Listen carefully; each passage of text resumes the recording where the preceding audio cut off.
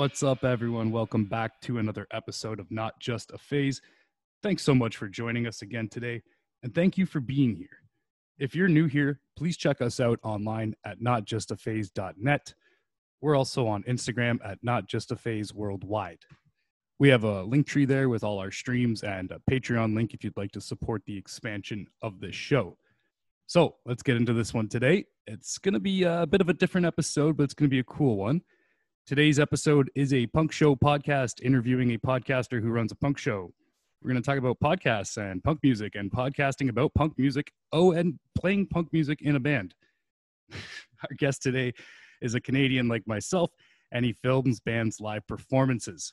Western Canada's photographer, videographer, podcaster, DIY documenter, and guitarist for the Canadian hardcore act known as Endgame. Spencer Priest is on the show today. He runs Scoped Exposure, which started by filming live bands and years later also became a podcast interviewing bands. Obviously, I have nothing but a ton of respect and admiration for this man and his work, so we're pretty honored to have him on the show today. What's up, everyone? It's Spencer from Scoped Exposure and Endgame, and you're listening to Devil in Disguise on Not Just a Phase. I'm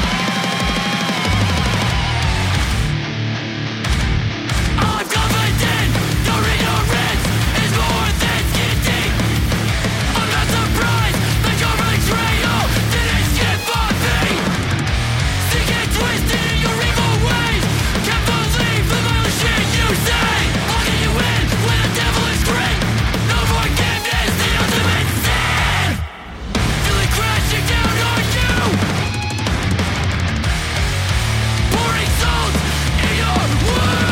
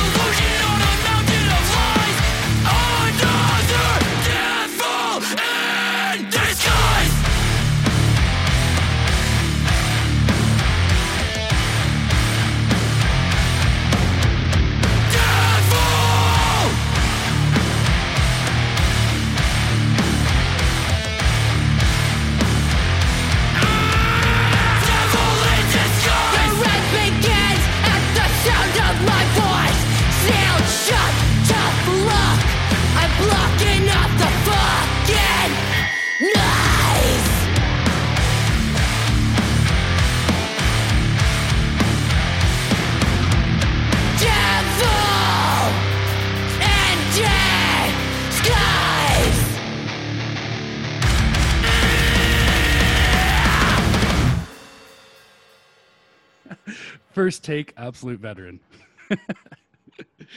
So thank you so much for joining us today, man. How you feeling today? I'm feeling great. It's a pleasure to be here, and I appreciate you having me on, Rob. I'm really excited to chat with you. Yes, absolutely. Me as well. It was a pleasure finally running into you and meeting you at New Friends Fest recently. It definitely was. I think a classic trope for anyone listening to this who was at that fest, that festival is always like meeting new friends and seeing old ones as well. So it's just like this very wholesome, just experience and weekend of just like great live music with people that are there for the right reasons. And I definitely feel very fortunate that, Vanessa and the whole New Friends gang brought me back out. I was just before jumping on this with you, I was putting together a little teaser video that I'm probably going to post afterwards. And just reminiscing through all the footage, it got me really excited and hyped for sure. Yeah, it was a very, very crazy weekend. It was hard to get a hold of you because you were filming one band, and then as soon as that band would finish, another band would be playing upstairs. So I don't know how I caught you finally off stage. I'm like, hey, I was literally chasing you for 2 days just to try to get a chat in with you. Yeah, it is funny because like there's a difference. There's been very few festivals that I've gone to a lot of festivals, but I've worked way more of them than actually just attended as a spectator. So, you know, for anyone listening that doesn't know me, I film live sets of all the festivals and local shows that the Scope, you know, get asked to, or it's just like a classic thing that I just like show up at the show and I do that. So when it's something with 2 stages that are on different levels of a building and the changeovers are less than 5 minutes, there's no time for a bathroom break, there's no time to, you know, say what's up and talk about whatever. I'm kind of in work mode, and it's the whole reason of what I like do as far as like capturing everything front to back. And I think a huge thing for me, like when I was playing in bands and before I was doing this, is that like it would always upset me when a photographer or someone else was doing creative stuff at the show, but it was only for one band or only like the headliners that are coming to town, never for the whole gamut. So that's always been a big why and focus of mine, is that giving the same level of effort and documentation to every band that's playing a festival or a show. Which is so crucial and much appreciated by everyone. I'm sure all the bands are hyped as hell to see the footage. It definitely is a funny thing because first off, well, I understand, you know, maybe sometimes you can't make it to the entirety of the show, so you can only go there, or like maybe you are a professional photographer and you have to charge by, you know, per bands that are doing that. But I think if you're giving back to your scene and you're going at it more of like an archivist standpoint, there's definitely sets that I filmed from New Friends or any festival where I'm like, oh, I know this is going to pop when I post it. Just with the energy and the craziness, or maybe a certain just like moment that happened that, you know, might turn into a meme after it hits the internet.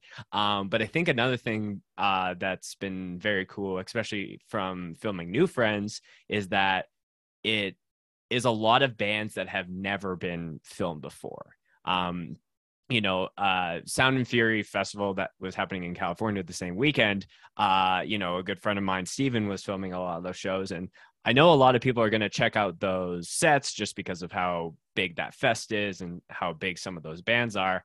But what's interesting is that like I would say 90% of those bands have been filmed and have like a multitude of sets that are online. And I think the thing what's interesting with New Friends is that there's a lot of people within Screamo and the DIY community who do documentation through photos, but not through video. So I think that's kind of like a supply and demand way that I look at it, where it's like this video actually might explode because this band is so good, but they have never been properly documented in a live setting.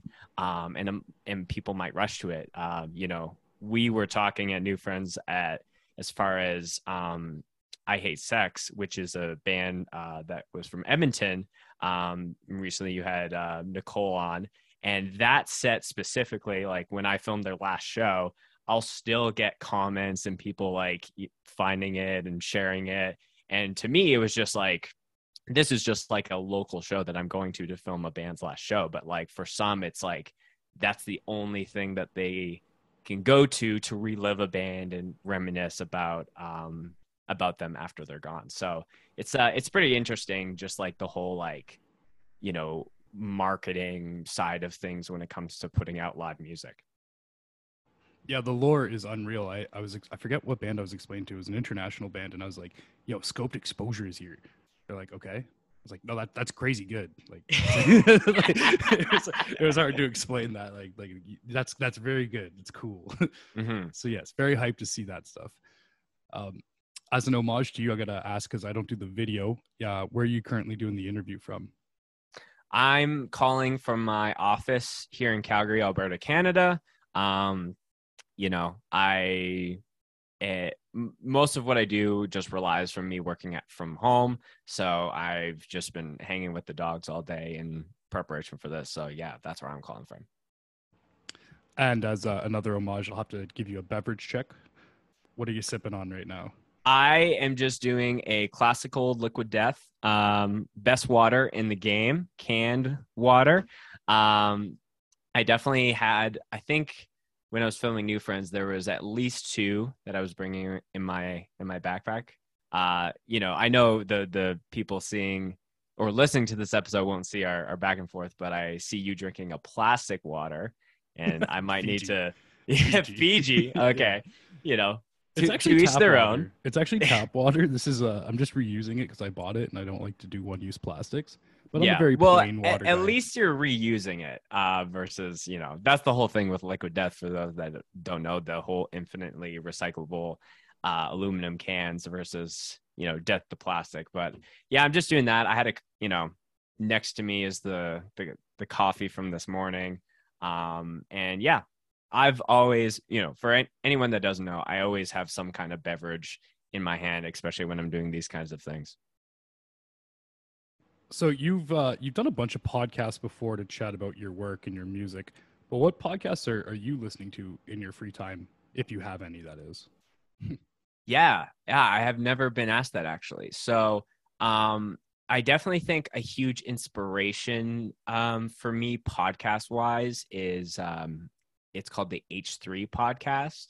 And it's more of like a commentary comedy YouTuber kind of show. And I was following Ethan and Ela, the 2 that run it before the podcast even existed. And, you know, I think as much as I was raised on, you know, heavier alternative music, I was also raised on a lot of just like YouTube culture and, you know, following different creators and always thinking like that's something that I would love to do one day.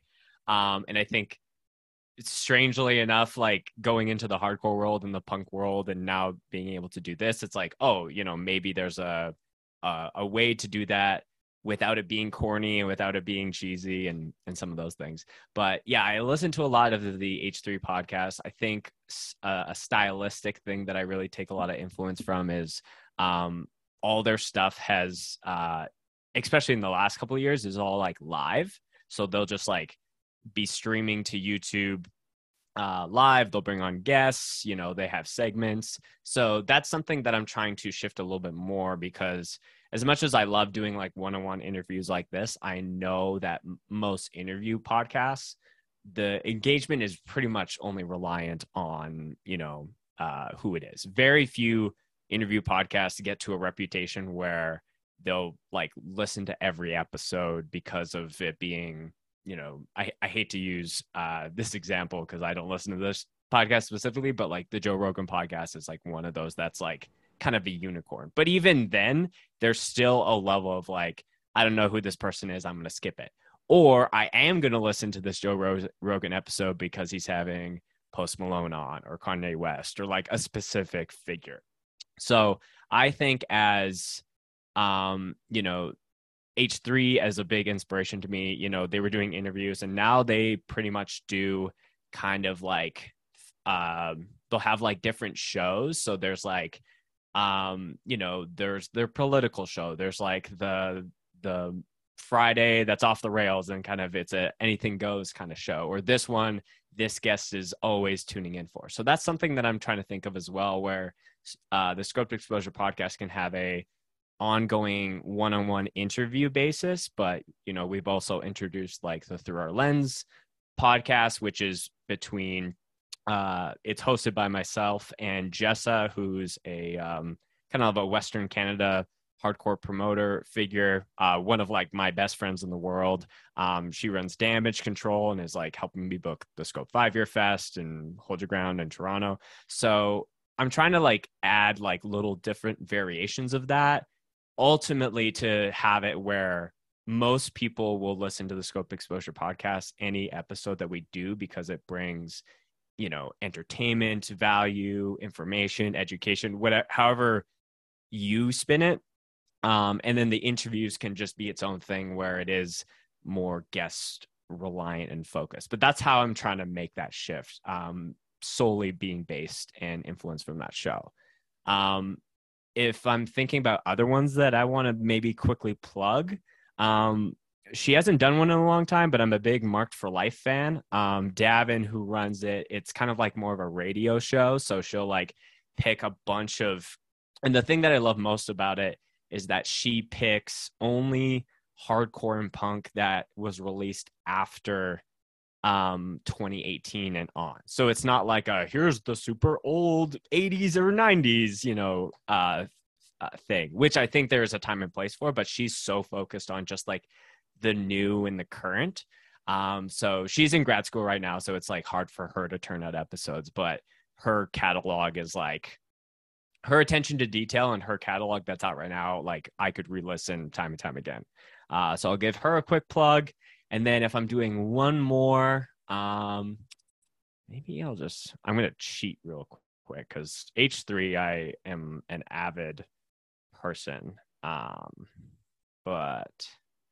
you know what? I'm going to take a bit of a different suggestion. So I'm going to shout out the Colin and Samir show.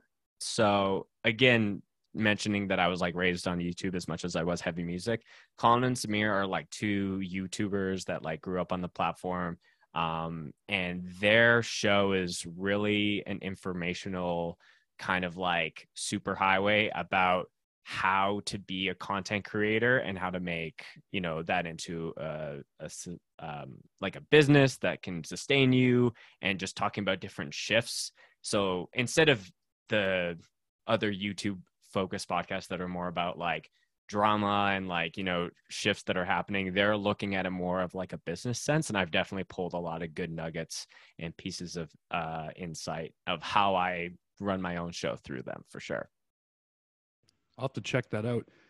It's funny that you mentioned Joe Rogan. Big shout out to Joe Rogan for being an inspiration to me.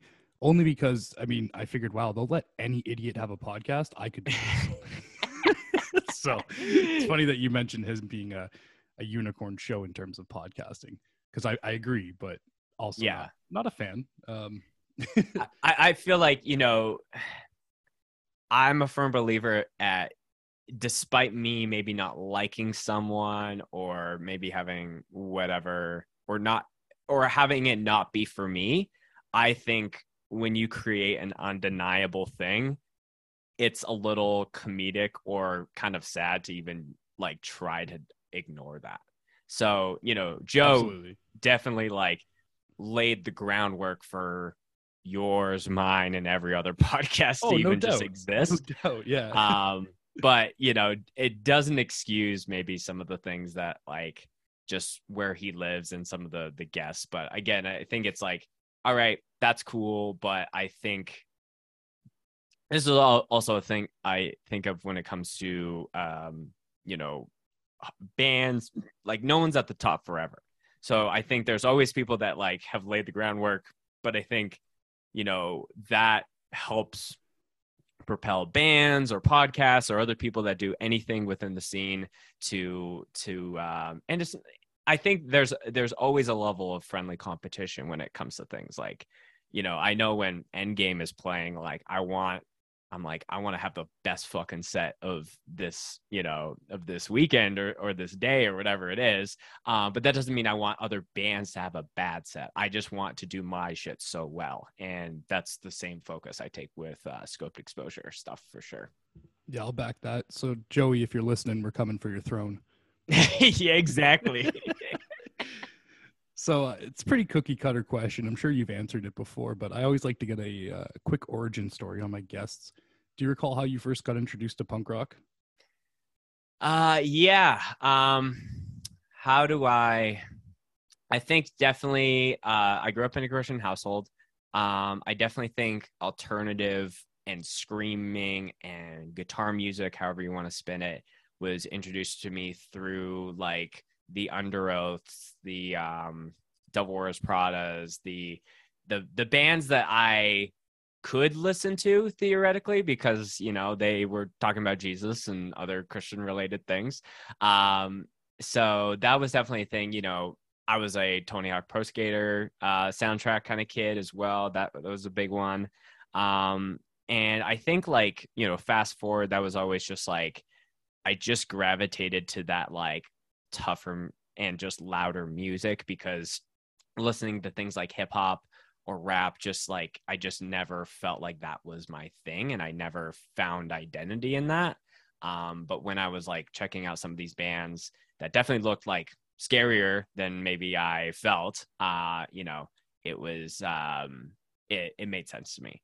And I think a specific genre that I really latched onto was like melodic hardcore.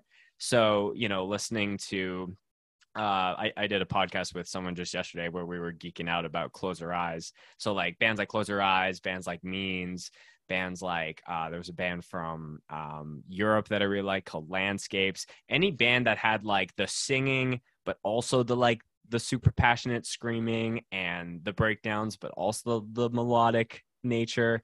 That was kind of my initial introduction. And then, I would have my days where I wanted to listen to my crazy pure metal music like As I Lay Dying or Killswitch Engage or things like that. But I always found like reading the lyrics and being able to like find identity with some of the things that I felt like I was going through, as far as like kind of always feeling like an outsider in school, which is a classic thing for a lot of people getting into this shit. So yeah, that was definitely a lot of my intro. And then, hardcore and just more actual like DIY music that maybe wasn't as commercialized just started to trickle in, just as it naturally does as you go deeper and deeper down the rabbit hole. So outside of filming bands, interviewing bands, and playing in a band, do you have any free time? And if so, what are you doing in those brief moments? The short answer is very little. I figured, yeah. Yeah. And it's funny because I think I have really had to practice a lot of self-awareness for myself, as far as like where I'm at. I'm turning 30 next January, and I've spent a lot of my years in my later 20s like doing all this stuff. And I think a lot of that self put chip on my shoulder, or that drive, came from a lot of my earlier 20s, just like not being in the best place. I was diagnosed with Crohn's disease in 2015, and a lot of years prior was just like me like not knowing what was wrong, and just having pretty awful years of just like not feeling like the energy to be able to do things. And I'm like not being able to go into work, and it was just like I always was interested in all of the stuff that was involved in music, and I had crazy aspirations and things that I wanted to do, and I almost felt like I was missing a key window to be able to do those things, because you have smaller responsibilities and and just more free time. And then when I got on the proper medication, and I kind of felt like, oh, I can be a normal person now, then I think it was just like pedal to the metal. And it wasn't like I had these crazy dreams that Scoped Exposure would fly all over North America and film all these shows. I purely just wanted to start it as a way to give back, because I was actually able to give back then. And the same thing with Endgame. I didn't really think that this band specifically would be the band that would break out of my local scene or my province, but it has, and we're doing like crazy shit now.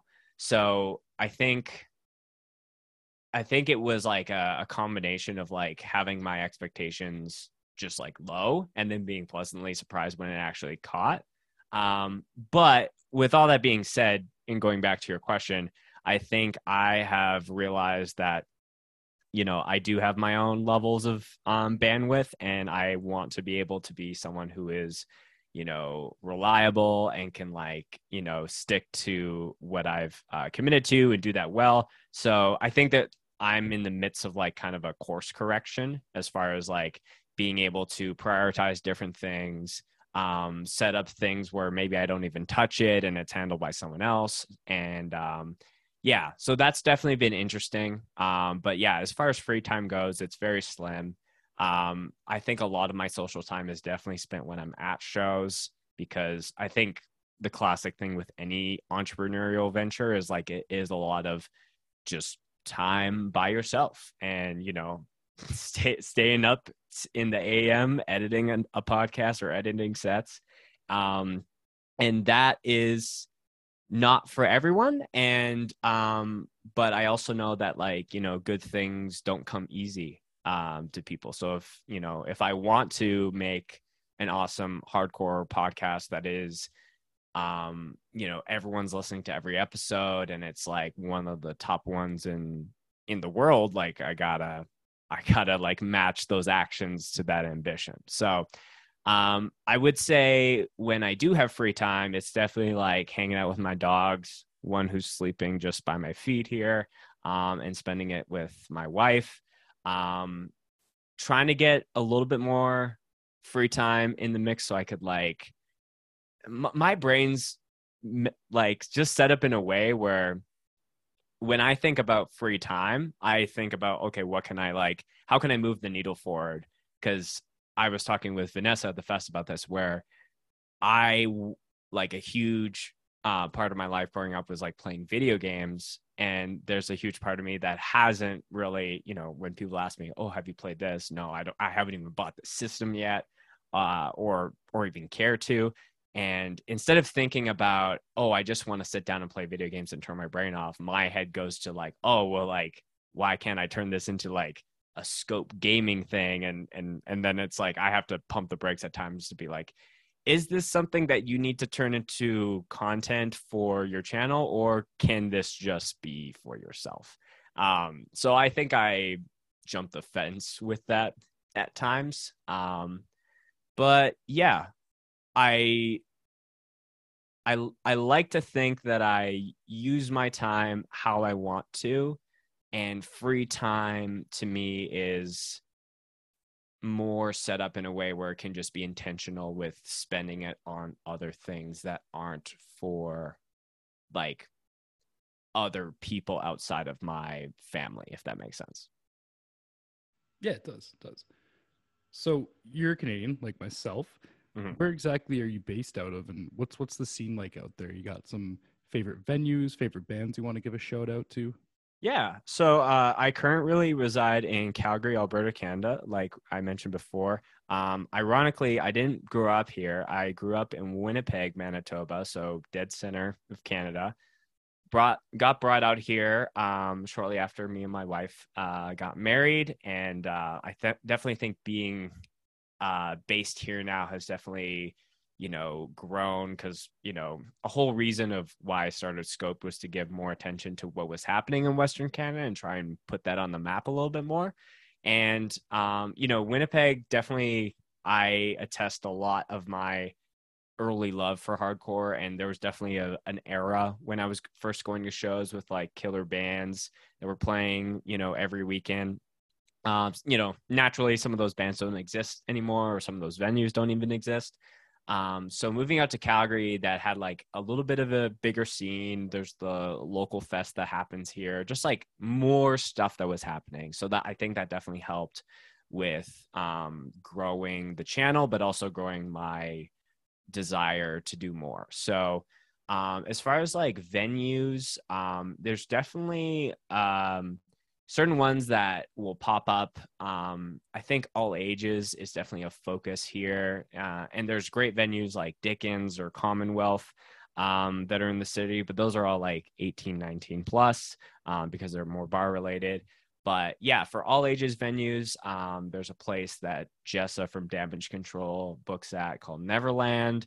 Broken City's always a good time as well. And yeah, as far as bands, there's a lot of really cool bands from Calgary. Obviously in addition to Endgame, but really, like, yeah, there's a lot of really cool bands. I would say if I'm going to do a top 3, let's say there's a band that is on New Damage Records called Trench. They're kind of like if Slipknot wrote like hardcore songs. So like very heavy and like mathy, but like songs that are like a minute and 12 seconds. So a lot of really good friends of mine. Really happy that they're getting on a label like New Damage and doing a lot of really cool opportunities. I feel like they are kind of a hidden gem. Another more Alberta band that I want to shout out from Edmonton, which is 2 hours north of here, is called False Body. Again, really great friends of mine. They're a little bit more of like Converge-esque hardcore. So they have like the super crazy drumming. Low key, I'm trying to get them to play New Friends 2023. So Vanessa or Rohan, if you're listening, definitely put False Body on. They're unbelievably talented, and I feel like they don't get enough love. They just put out a new record just a couple weeks ago, and it's definitely like long overdue to see that band doing some cool shit. And then if I'm gonna do one more, there's a top 3s are important, so I want to make sure that I'm not just like, you know, tossing it to another, you know, whatever. I'm gonna give it to, there's a young band from here called Set Straight. A bunch of kids that have started to come to shows here in Calgary like 4 or 5 years ago, and have awesome. They put out a really cool split with a band called Broken Vow that's really popping in the States right now. But yeah, they've been just super ecstatic. And it's really cool just to see a band that isn't like in their late 20s playing music, if that makes sense. So I'll give it to them for the kids and the culture. They're going to play Hold Your Ground Fest in Toronto, where you're at, the pre-show. So I'm excited to see them rock and have an opportunity like that. So again, there's so many. Like if you really want to go down the rabbit hole, like Scoped has just an Alberta band playlist to go through on our YouTube channel. So yeah, there's a lot happening. I feel like just Alberta as a whole is not rivaling, but just like growing to the point of it being like a Toronto or like a Vancouver level of a hardcore scene for sure. So outside of like filming and interviewing bands, you also semi-recently started playing in a metallic hardcore band called Endgame. It's 2020, so I guess it's not too recently, but it kind of feels like it was and wasn't at the same time. Basically, just, you know, want to talk about your band since we're going to talk about every other band on the planet today. How did you guys end up forming that band originally? So I think when I moved to Calgary and I was filming so much, I just got, you know, for a while I was like, you know, what would be super ideal is for me just to join up with another band and play second guitar, just with how much I was doing with Scoped Exposure. And then the few bands that I reached out to, like, it just never made sense or it just didn't happen. And then it just got to a point where I'm like, okay, I'm tired of being on this side of the camera and I want to be the one on stage being filmed and performing and playing some music. And it feels like every band that I've started has always been in response to a lack of representation in a genre. So, you know, naturally every person from every scene can be like, oh, like that sounds like Texas, or that sounds like New York, or whatever it is. And, you know, I find that there's always bands from any scene that's pretty much like the one outlier for, you know, if they're a power violence band or they're a beatdown band or whatever. So for me, I'm a big riff head and I wanted to start something that was definitely thrash focused, and, you know, cause I love Power Trip and bands that just fucking rip. So the idea of how it all came together is most of the original members were all in Vancouver. for a festival that was happening out there. And we all like, I think after you go to a festival, you just get on a high of like, oh, let's start bands, let's go do this. You just, it puts a lot of fuel in the tank. So we all realized that we all wanted to start a band, but we didn't really know who else was looking or who wasn't in 5 other projects at the time. So it was kind of out of that. And then, so we started jamming a lot in 2019, played a few shows, kind of just out of necessity. Cause like, we were throwing different scoped events and, we had the songs, but we were kind of just like a little lazy to record and like set that whole thing up. And then obviously COVID happens.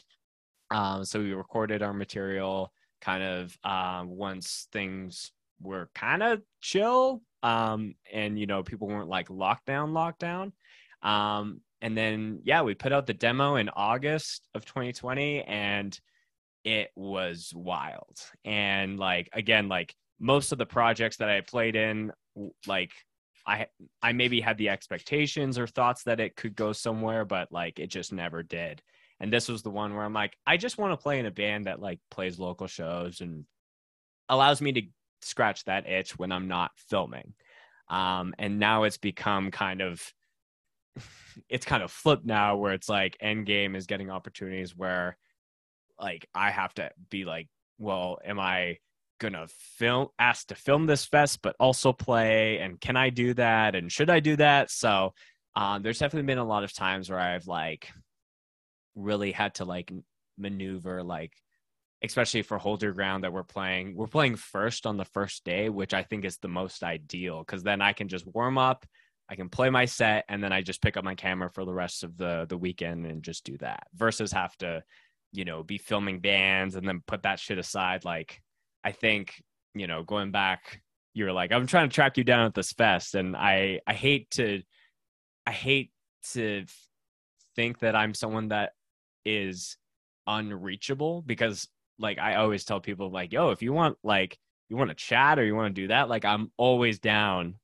It's just like, I might need to bounce because the band is starting or whatever. And it's never been a personal thing. I love talking with people. I love meeting new people. It's just what I am doing just requires a different level of attention to detail. So yeah, when it comes to Endgame, we put out the demo, and I think just ever since there, it's been like slowly building it and scaling up and doing different things. We got a lot of different festivals before 2022 wraps up, and I have a feeling that will help just set up a lot of 2023. We have, new music that's, in the works. So it's definitely looking really bright for us. And I'm just like really fortunate and grateful for anything that has come our way. Yeah, I'm assuming you can't give any spoilers or any information on when the new stuff's coming. Well, it's not that I wouldn't want to, do an exclusive drop on your show, but it's more that we haven't finished the last thing we need to do is like the vocals, and then obviously the mixing, mastering. It's going to be 6 songs. It's definitely the best stuff that we've ever written, which is cliche as fuck, but it's true. I've told people that it's a lot of, it sounds like boss fighting music if you're playing any like GameCube or Nintendo game and you get to like the end of it, and that shit kind of pops up. So like I'm really excited for people to hear it. I definitely feel like we've just honed in on, like, I feel like Devil in Disguise, like the track that played earlier, is like the showcase of us like really knowing who we are versus trying to be like the thrashy band. And then this song has like more beat down elements, and then this song is like a little bit more metallic. I feel like Endgame is a very accessible hardcore band when it comes to music. Like, I think there's a lot of different people that could listen to it, whether you love bands like Dead Heat or Prowl or like, that thrashy side, or you like Incendiary or Kublai Khan or like more heavier stuff. Or maybe you're just a punk and you went to New Friends Fest. Like there were certain people that I'm like, I don't expect anyone to know who my band is at this festival. And when people would ask and I would tell them, they're like, oh yeah, I've seen that pop up on my Spotify. So it catches me off guard at times with how wide the net can be cast when it comes to our music. But I think that's awesome. You're just saying you got to do vocals still.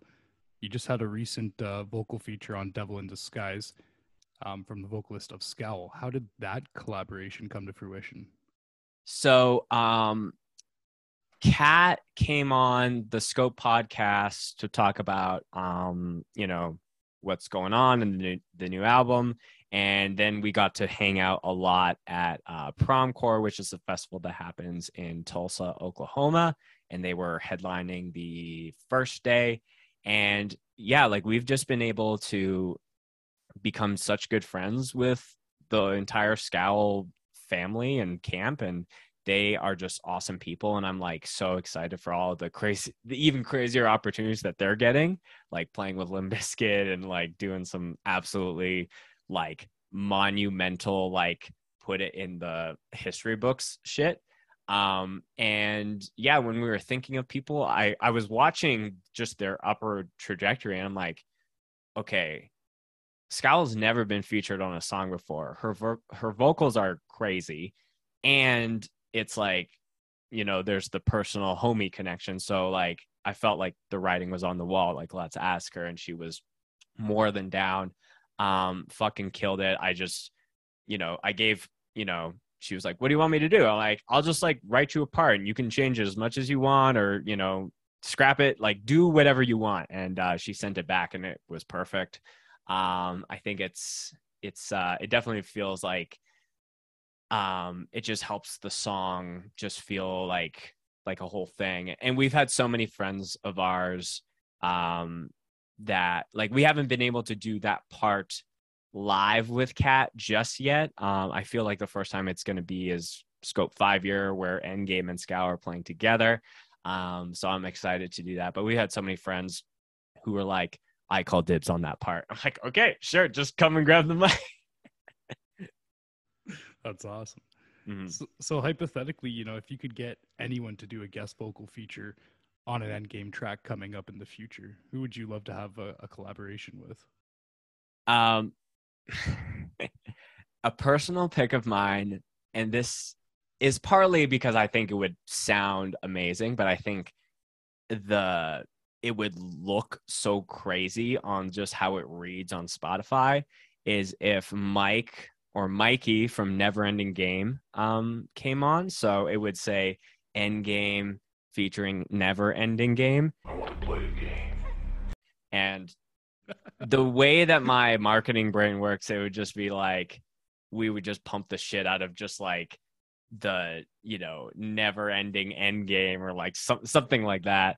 For Hold Your Ground Fest, we're opening day 1, like I mentioned, but Never Ending Game is closing out day 2. And I like I posted something on my story about like, like, of course, both, ending bands are bookending this fest. And I think he responded, it was like, does the game really ever end? I'm like, you're right. So that's a selfish one, purely for, it would sound sick. And, if Mikey is down, like I would love to make it happen. But yeah, there's definitely a lot of friends that we've made through the band or I've made through the podcast where it's like,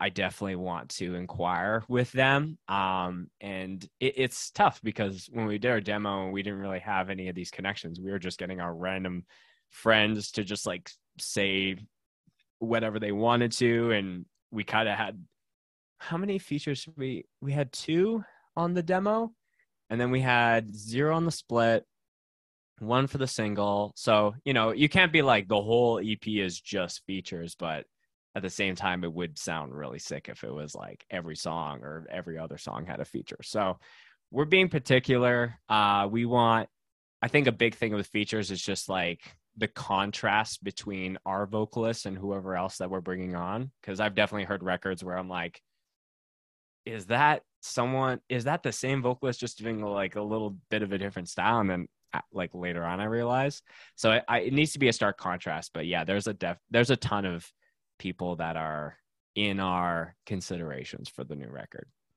I back that as well. If you have like pretty much the same vocals, it's like, why do the feature? It's got to be a contrast. That's what makes it awesome, and that's what makes it pop, right? Right. Something I feel people don't really talk too much about is who's doing the album art, because I love your guys' album art.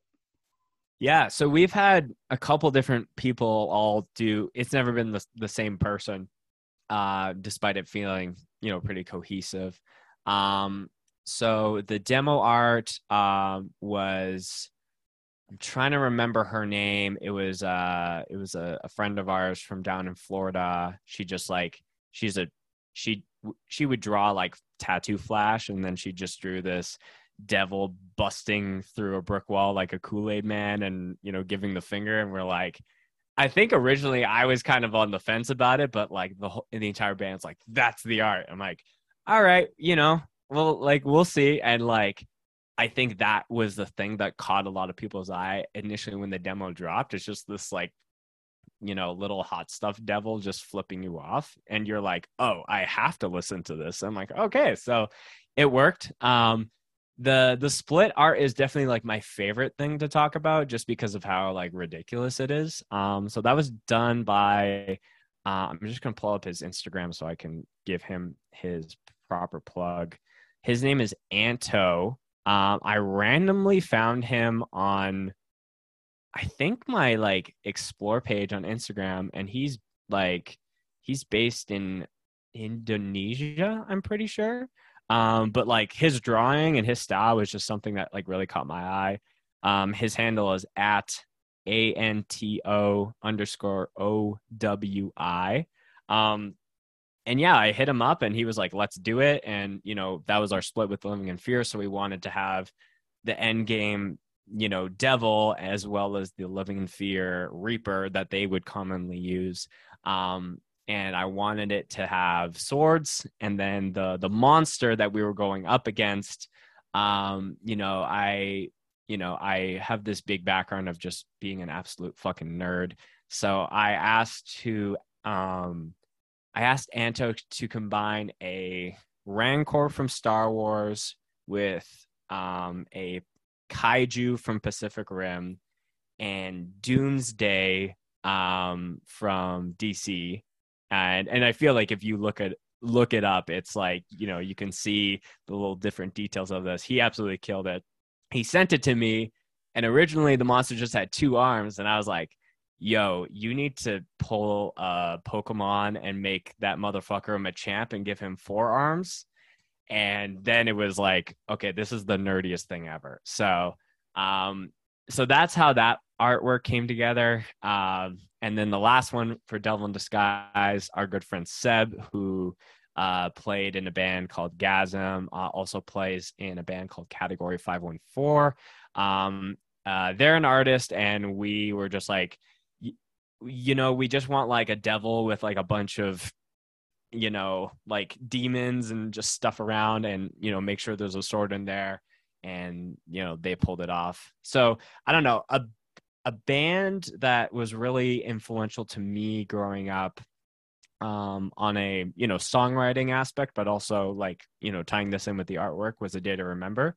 So all of their records had, you know, the silhouette of the guy, you know, whether he's, you know, looking at people in an hourglass, or like, you know, there was always the guy. And I felt like that's just a subtle way that I've tried to like include a character in every cover of a release, and almost doing it like kind of like Groot from the cinematic Marvel universe, where it's like starts off as a baby, and then it's like now it's kind of like a teenager, and now we're kind of like an adult.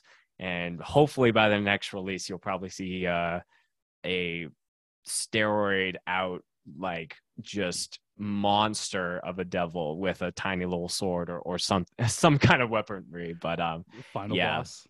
The final boss. Yes, exactly. So Oh man, I'm glad this mic's got a mute on it because I was laughing pretty hard and you're explaining how nerdy that album art is for the split. I'm like, oh Yeah. There's a lot of aspects. If I can give you one more nerdy point, just on please. the music side. So, well, I guess it's actually two. So it's a 2-for-1. So the first song off of the split, because we started, is called "Feel My Steel."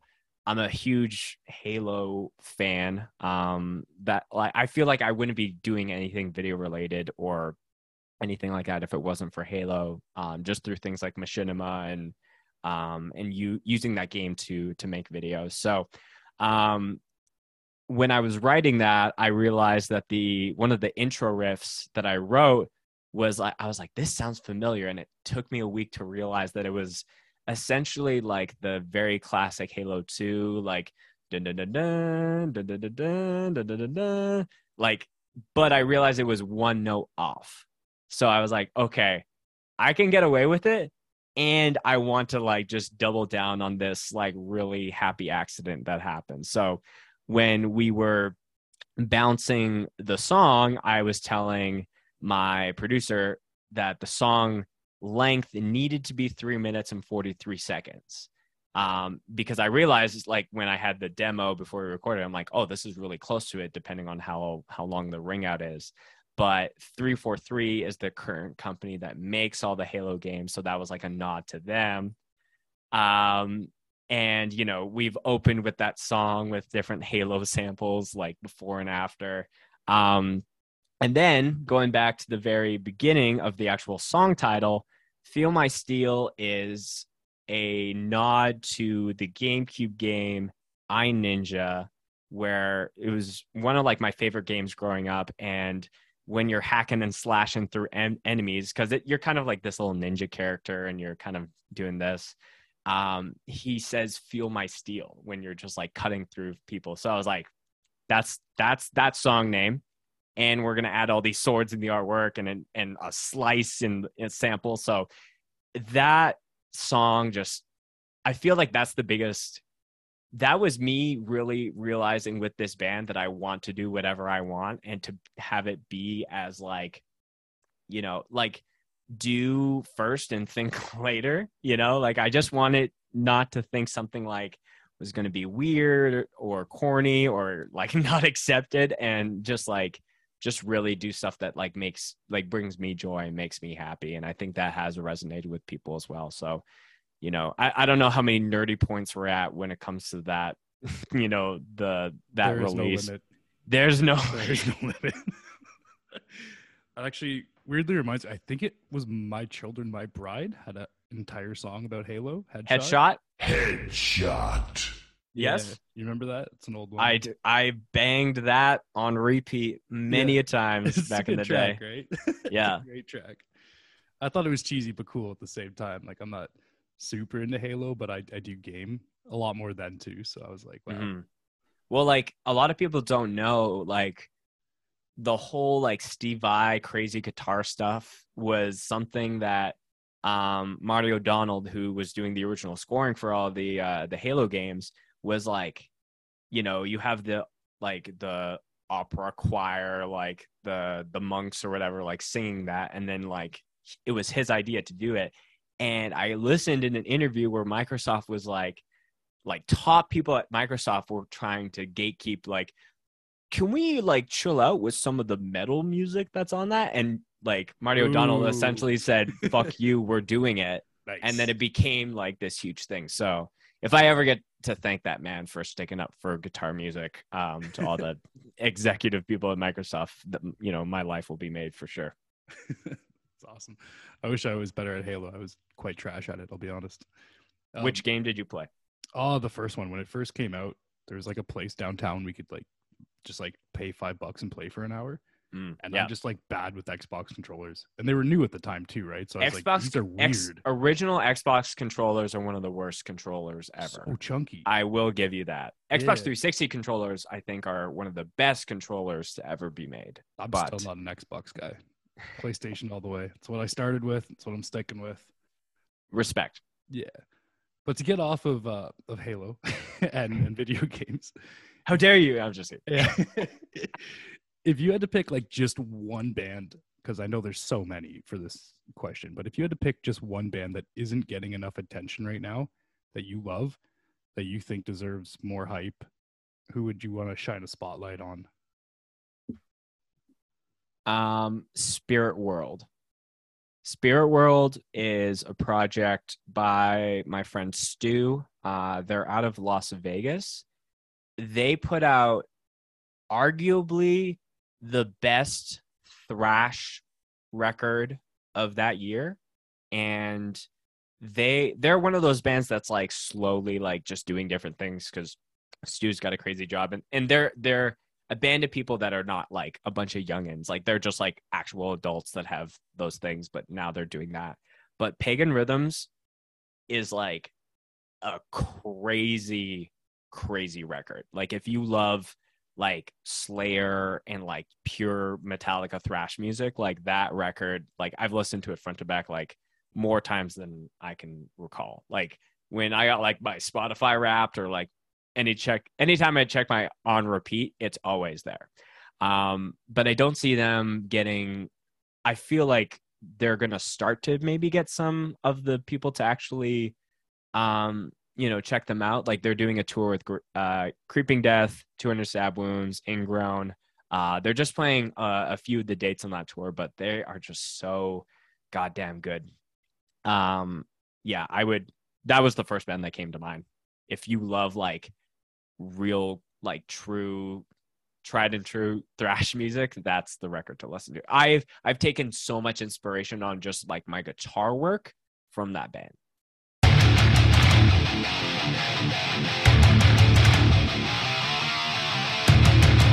Connor, do you know the difference between a cop and a criminal? Good. One bad judgment call. Justice! There isn't a shroud! No evidence! Nothing to prove! Corruption! Around every corner! Always prying eyes! Do you like what you see? All I see around me is nothing but lies! Covered in a uniform! Behind your badge and your gun! And somehow above the law!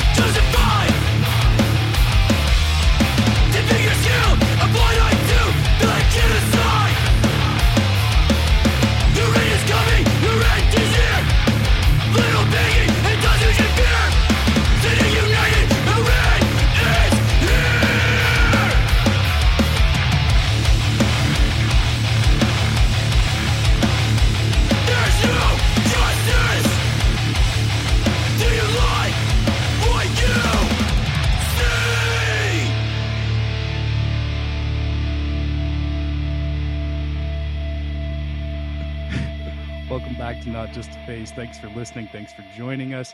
We got Spencer here from Scoped Exposure and Endgame, and lots of stuff coming up for the band and the brand. So I got to ask, where's the camera heading coming up? Where's the band also heading? What's coming up for Scoped and what's coming up for Endgame? So for Scoped, we just did New Friends Fest. I'm going to be doing a lot of editing on those.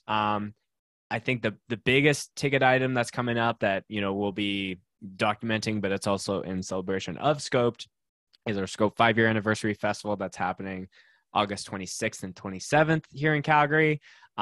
It's truly still like kind of like fucks with me how crazy of the lineup that we've been able to put together, and just like bring such a really cool event to anyone who's like supported me, or just like anyone who just gives a fuck about Western Canada hardcore in general.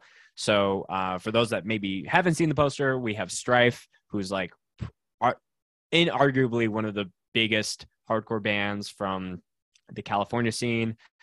They're coming up just solely for that event, and I'm truly excited to see how crazy that is. We have some young guns like Tsunami and Scowl coming back. We also have I Am, which is one of my favorite current metal bands, coming all the way from Texas. There's another band from Texas that I really want to plug, called Ballista.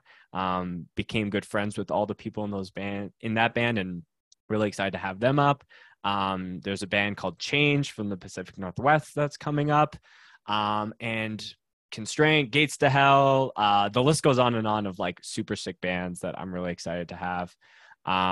It's so funny. I sometimes when I'm on an airplane and I don't have, music downloaded, I'll just like kind of try to purge my constant overgrowing camera roll, and I'm just kind of going through, and then I get to the photo of when we first checked out the venue, and I kind of like my heart skips a beat a little bit, just like, envisioning on how that whole weekend is going to pan out.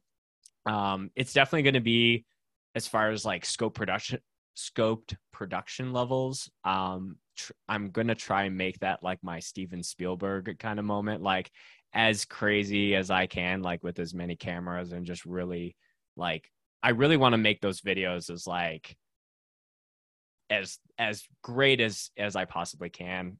Shortly after that, I'll be down at Hold Your Ground Fest in Toronto. Bands that are headlining that are Mind Force, Never Ending Game, Pain of Truth, Dare. Queensway is playing the pre-show, and there's tons of other great bands. Wild lineup. Wild lineup that's going to get insanely wild when it's happening.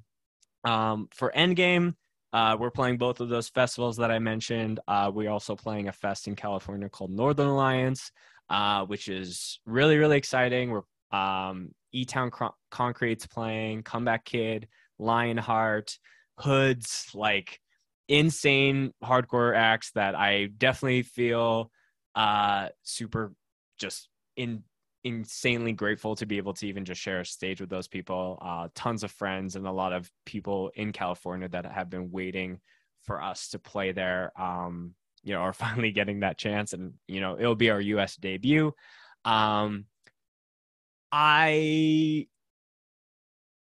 In November, we are playing a fest in Tulsa. I mentioned Promcore. It's now named Act Like You Know. So we're going to be playing that. And I'm just going to say it because I'm sure it's eventually going to be coming down the pipe. But there's a fest that's happening earlier in that month called Snow and Flurry Fest, which is a fest that happens in Minneapolis. So we're trying to plan kind of some shows in between those two festivals, or some variations of that. But like I mentioned, Endgame is trying just to get in front of as many people and do some dope shows to help set us up for a lot of next year. So we're just kind of firing on all cylinders for the rest of 2022. But, I think anyone that knows me knows that I wouldn't have it any other way. So yeah, I'm just really excited, to for everything that Scoped and Endgame has done this year and what we have yet to do. Yeah, massive congrats on the lineup for Scoped. Like, all of those lineups sound crazy, but like, people who are outside of Canada don't realize how hard it is to get bands here. Like, even in Toronto and Ontario where I'm at, so let alone like way the fuck over there where you are, to have all those bands come through is so impressive alone. That like, right.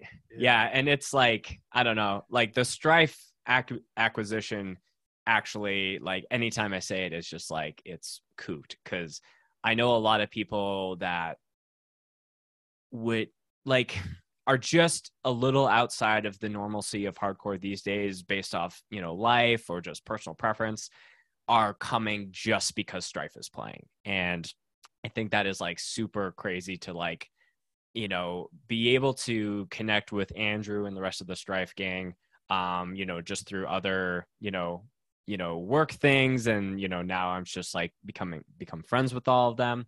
And to be able to have them up is an absolute honor, honestly. And even the bands like Scowl has come through a couple, has played once in Calgary, and this will be their second time. And being able to hang out with them, being able to hang out with my friends that I've made in Tsunami.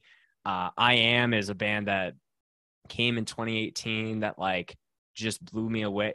It's like I Am was one of those bands that the minute I saw them with like very, very little previous knowledge, but like they sold me immediately. And I've been able to see them once or twice afterwards, and getting to now book them is just like it's crazy how a lot of things in my life, especially this year, have come very full circle. So many rad people that I made it I tried to make it very intentional and for it to make a lot of sense of who I book for our anniversary shows versus like what's the craziest lineup we can have. And opportunities like being able to talk about the behind the scenes about the fest is something that's helpful. But I've always wanted to, it was funny because the last time we did an event like this was our 2-year anniversary, just with the whole COVID-ness of the world. So when we did our 3 and 4, we did things like, we did like a special podcast or we did like a pop-up, but like 5 years is a time to celebrate. And we wanted to do it the only way that we know how. And I'm just super excited for everyone to enjoy the party that we've put together. Fucking hey, I'm excited for you. What's the furthest place you've traveled out to film a band so far with Scoped? I think it would either, because Toronto's already pretty far, but I think I might need to just do. I can just do. I can do somewhere this. in the States, maybe. Well, I would further say than Toronto? probably Tulsa. Right. It's either Tulsa or Toronto, and I'm literally doing this while we're Seriously recording. that far apart? It might be. We're gonna see. That's So wild. a flight. No, I don't want to do a flight. That won't tell me the distance. Will it tell me the distance? I might keep this in. Yeah, no, I want you to. So to Tulsa So from wrong. Calgary is just under 3,000 kilometers. And Okay. then to Toronto, keep it in. Okay. So Toronto is just over 3. But honestly, if I'm like eyeballing it, I think Toronto is the furthest. That's nuts. I think just by a hair. So Toronto's also like an hour outside of Toronto. So once you land, it's like another. True. travel That's time. probably it. It's like I land in Mississauga, and then it's just getting to a Toronto Yeah. venue is the thing that takes it over the edge. A good hour for sure. Yes. Yeah. So that probably answers that question. Yeah, we That's wild. haven't done anything overseas yet. Not to say that I'm not against that, but it's a lot of work to be able to like leave everything that I have going on here and be able to just be at a fest and filming bands. But it's definitely sick. I don't take any opportunity that I've had for granted. I gotta ask on the downside, what's the worst like filming mishap you've had happen in the career so far? Oh my God, that's a good question. Thank you. I wrote it myself. Sorry, I make that terrible joke way too often. No, it was auto-generated on Google. Greatest recording mishap. Yeah, or filming mishap or gear malfunction, something's gone wrong, I'm sure. I'm trying to think. Um, okay, I don't know if this is like the greatest, like it burned me the most, but I think the the the one that's coming to mind that I think is funny, but it did end up like kind of fucking with the video a little bit is when Jesus Peace played Wild Rose Hardcore 2019. The first song, I had a drum cam set up, and Lewis, their drummer, who's like a phenomenal drummer, there's like a break in between this going into like a very big breakdown, and like there was just people going off for Jesus. It was the very first set that we put out just because of how crazy it was. So there's this break, and I didn't know that this happened until I saw the footage. But what happened was Lewis looks directly at the drum cam without hesitation, grabs it, pulls it up, and it's just got this little GoPro on it, gives it the finger, puts it back down, and then like goes into the hits. Sick. And it looks awesome, but just by nature, I didn't see it, and I didn't have someone on stage to readjust the camera. So the rest of the set for the drum cam, it's like kind of like 45 degrees, kind of like off. And I was like, yeah, it was worth it. And, you know, it was hilarious to just have that in. And there were moments where I kind of like cut to it as a, you know, as a point of reference, but you know, it's not the most ideal thing to have a drum cam, but I feel like it was worth it. Yeah, but I've had, you know, cameras overheat, cameras stop recording. I haven't been like fully kicked off of stage, but I've definitely been like booped off. You know, some stage divers feet, just you know, yeah, I would say booped is Booped the off stage. yeah. All right. So it's always been at bigger festivals that there are just more hype people going off, and usually at those I have a couple cameras running. So even if it's like I'm hyped and I want to stage dive and I got no one to pass my camera to, I'll just put it down and then do it. And I know that I'll just cut to whatever else is happening. But yeah, I haven't had anything that's like, oh my gosh, like everything is ruined from this day or this show. At least that comes to mind, or even if I want to talk about, because some of those maybe I don't want to relive. Well, this has been one of my bucket list chats. Dude. Is there like one band on your list that you have that you haven't interviewed yet, or that you haven't filmed yet? It could be either or. Filmed and interviewed is two totally different things. You got one for each? Just absolutely. One, 'cause I'm sure you've got a few still, but if you had to pick the one, let's do a top one for each, please. Interview wise, I want to interview Jamie from Code Orange, and I really want to interview him because Code Orange is sonically a band that I have like really liked, and it's been cool to see their progression as that band gets like just more as like, okay, this is just a metal band, but like but they're a band that still remembers their DIY roots and ethics. Remember when they were just kids? Exactly. But you know, he is someone, you know, he's a bucket list person as well. There's been like times where I think I have him on the line, and then it goes dark, and then I kind of, you know, that line is always set and ready to go. So that would be on the interview podcast side. As far as bands that I would love to film, yeah,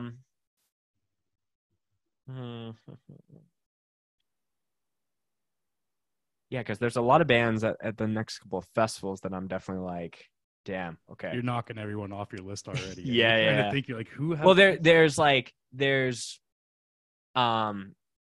there's current bands, but then there's like, oh, if this band did like a reunion or something, that would be crazy. So I'm going to go that route. I think a band that I would love to film, and they would need to do a reunion, and truly I don't know if this would ever happen, would be Means. And like I mentioned earlier in the episode, Means was a band that is kind of from the prairies of Western Canada that started. They were on Face Down Records. Their last Winnipeg show was like my very first like true hardcore experience, and the show after was their final last show in Regina. And at this point in my life, I wasn't like driving out to see shows, but the person that filmed it, and again, this is a totally different time. So like whoever filmed that show, I'm not trying to shit on your work or anything like that. But at the time, it was just like the way that things, like it was fucking packed, but I could tell that just like the camera placements and the technology at the time didn't give it the true documentation side that I wish that I could rewatch that set time and time again. Like good audio, like everything. So, I know a couple of the guys in Means that I've been able to make friends with through the podcast and other ventures.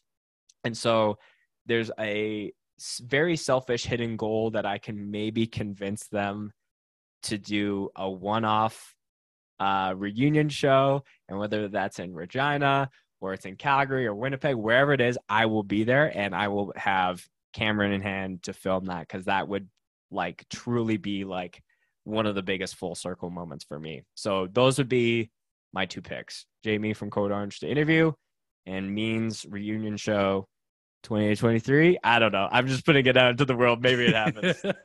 Just willing it into the universe.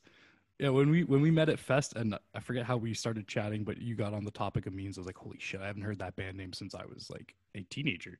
Yeah, like, people remember that band. That was wild. Like, it was just... it's one of those bands that, for me, I'm confident that if they said, hey, we're playing a reunion show, it's going to only happen once, and we might not do it ever again. It would sell out in minutes. People would travel all over the world to see that band. I truly think that they were just so ahead of their time and just impacted so many people from different walks of hardcore with like, and I feel like that anytime I bring them up on the podcast, people are like, oh my gosh, I love Beans. And yeah, so that would be, I'm manifesting it. It's going to happen. And whether or not it's involved with scoped things, I will be there to film, and we'll probably hand off my camera multiple times to sing and go crazy. But yeah, that would be my pick for sure. So I'm only 31, and you said you were turning 30 soon. Mm-hmm. But fair to say you've been in the game a long time. You got your citizenship, bad pun intended. What's I have my hardcore working visa. Yeah, yeah, you actually do, right? So what's some of the good and bad changes you've seen within the community since you got into it until now? Because I know we had a chat about this at Fest, so I wanted to get this on record here. Totally. Some of the stuff that's changed, yeah. I think a positive change that I've seen is that hardcore, and I say this all the time on my podcast, is like more of it is a genre, but it is just so like the umbrella term that describes the community that we all are a part of. So there are super classic New York hardcore bands that like, you know, have your fast parts into like a build into a two-step, but there are so many hardcore kids that have started power violence bands, thrash bands, beatdown bands, like 2000s metalcore worship bands, and bands. I feel emo bands, screamo bands. Can't forget the emo and screamo. Yeah. Of course, can't forget the emos.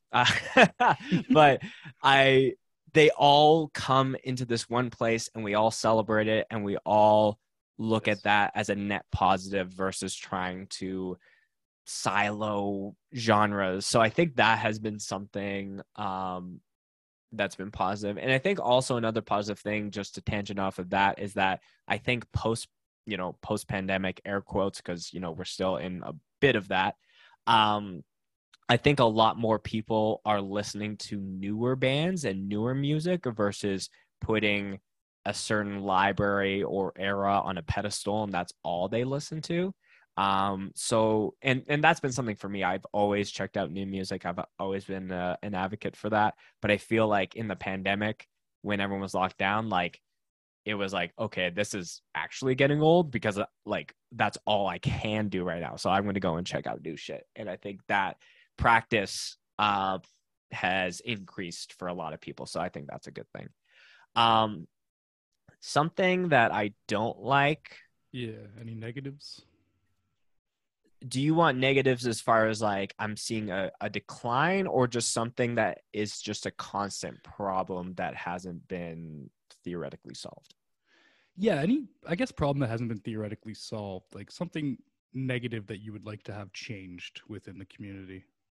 I think something that I wish people paid more attention to or reframed was just overvaluing the name of where a band is from. So I know a lot of people will completely write off bands because they're from Canada, because like, oh, like that's Absolutely.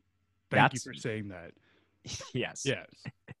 Yeah. It's- Sorry. Go it's- on. No. It's like, it's wild for people to be like, if I say California, you're probably like, you probably have a little bit of a bias to be like, oh, I'll check that band out if they're from the Bay or LA. hardcore. Yeah. There you go. Totally. But New York like hardcore. Oh, they're probably sick. Right on. the fact that like one of the biggest bands that's breaking out and totally blowing people's minds right now is Ingrown, and that band is from fucking Boise, Idaho. And like, it's this thing where like it takes one band to actually put that scene on the larger map.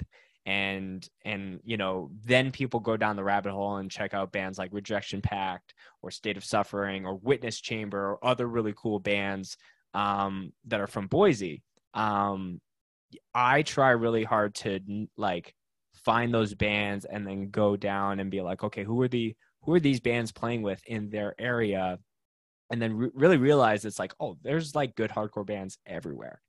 So I feel like trying to reframe, and again, that whole thing with like Canada, there are people that just like completely write that off. But I feel like some of like, there's some insanely good bands that are coming out of Canada right now. And I feel like, you know, just infiltrating the States a little bit more and just being in people's faces and being like, yo, we're from an entirely different country.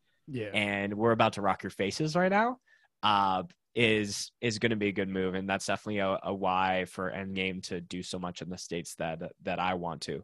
And I think kind of a tangent off of that as well is that a lot of people from smaller scenes put these scenes that have the buzz and the bands and the, you know, 2,000 people that are showing up at a show, they kind of put it on this pedestal of like, oh, like for us to be successful, we need to do like we need to go there and not really focus on what they're actually doing within their own scenes and building up their own communities.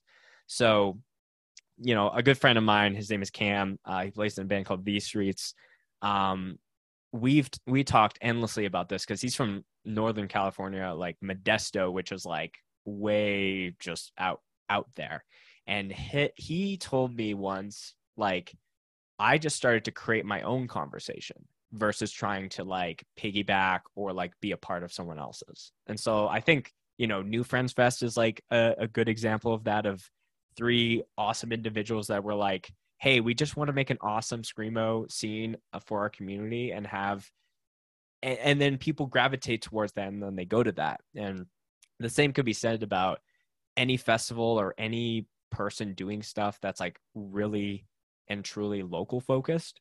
So yeah, like I really want every scene to have sold out shows and have lots of people, and also just recognizing it's like, yeah, like California is going to have 2,000 people. I don't expect 2,000 people to show up at a show in Tulsa, but Yeah. I know people that are working out there that are trying really hard to make that a spot for people to go play shows, and 300, 400, even 500 people might show up. So I think really just being involved in your scene versus trying to like have FOMO about what's happening elsewhere is something that needs to, you know, obviously take inspiration, but don't just take that and then do nothing when you go home. Well said. Some of the best bands I've seen have maybe played to 100, 200 people at tops. And some of the best shows I've seen have been like 50 people and like 10 of them are in the pit with me. So, Right. Since we were talking about Canada, I did have a couple Canada questions. So we'll just jump to that segment. Oh real my quick. gosh, is this trivia? No, God, no. Okay, good. I'm not that cheesy. I'm pretty fucking cheesy though. Do you have a favorite Canadian band if you had to pick one to put on that pedestal, so to speak? I love that Prowl from Montreal is back playing shows. All right. To me, they are the Canadian Power Trip. They are riff central. Some of my favorite people. They came through Calgary many a time, and then wrote this insane record in 2019, and then just kind of sat on it. Obviously, COVID happened, and they have just kind of made their return. And I love seeing them play shows. And there's a show, I will not say what it is, but Endgame and Prowl will be playing a show together, or maybe a fest together. That's all I'll say, because I might actually get in trouble. But that band is insanely good. So I'll give props to them. Yeah, I would say they are. If I'm going to give that spot to one Canadian band, it's them. Okay. So least favorite Canadian band? Oh, you can't do that. What, like Nickelback or something? I'm not talking like hardcore Dude, punk. Nickelback is an amazing Canadian band. Yeah, backed for sure. But yes, they get shit on a lot, so I was just curious. Yes, but my good friend, Dave from Shallow End said, all it would take for people to fully embrace Nickelback is a couple hardcore kids that made a Nickelback-esque hardcore band, and then people would be like, oh, okay, yeah, it's totally fair. I kind of hope it's not wrong. He's true. And like, I might have to be the person to like actually do it, but I don't know. Man. That will be later on. A hardcore cover of Hero, just for the record, the song they did for the Spider-Man soundtrack would slap. Okay. Yeah. Cause I can't think of any current bands. So Pop I have to Stars think of maybe or something. I'm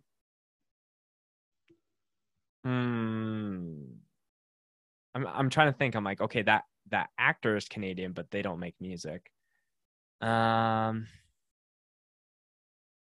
don't know, Justin Bieber. Like his shit is fine, but that's the answer I wanted, to be honest. Dude just annoys me. His music's also fine. He just kind of annoys me. Looks a little like, I don't know. He's just a person that exists. Like, I keep forgetting that he even came from like a small little town in Ontario. Fun fact, my aunt lives in a tiny little like lake suburb in the Kitchener area. Okay. And when Justin Bieber bought a lake house across the lake from her, so she weirdly was like, taking all these stories and then like tagging him, being like, hey, just like when he was actually there, I'm like, and what? Like, Kim, you need to chill out. Like, that's so bad. shout out to Kim. That's hilarious. She'll never hear this, but I love you, but I think it was a little weird. All right. Favorite Canadian food? Something that's exclusive to our little part of the world. So a lot of people would say poutine or poutine, but I would say breakfast poutine. Which is a Calgary, I think is a Calgary exclusive. So breakfast poutine is like, you get your hash browns, and then you get like, if you're into the meats, you can get some like bacon bits or like, shaved whatever. I'm just vegetarian, so I keep that out. Then it's like green onion, yams, and then all with like hollandaise sauce on top. Oh, you lost me at hollandaise sauce. I'm not into it. See, I didn't like hollandaise sauce until I had breakfast poutine. So okay. I'll just say that. I keep trying it and I keep not enjoying it. I don't know. I'll give it another go. Yeah, when we moved here, it was like, is Calgary the only spot that has breakfast poutine? And gone to many places in Canada and just never found it. I've never so, heard of it like that either. That's wild.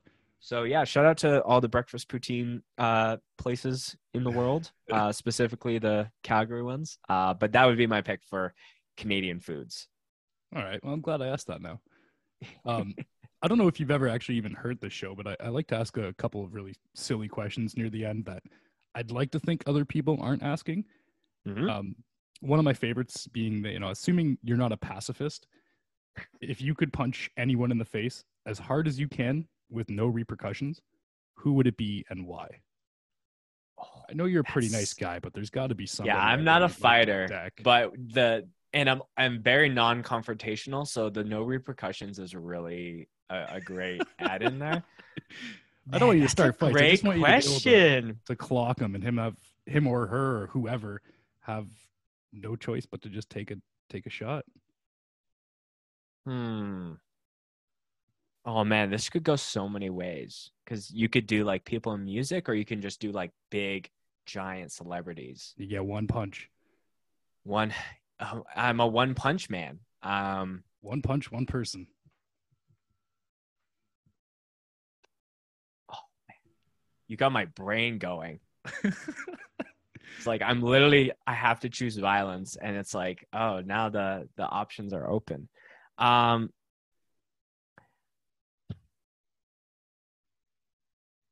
Man, there. I'd have to edit. No, you thinking.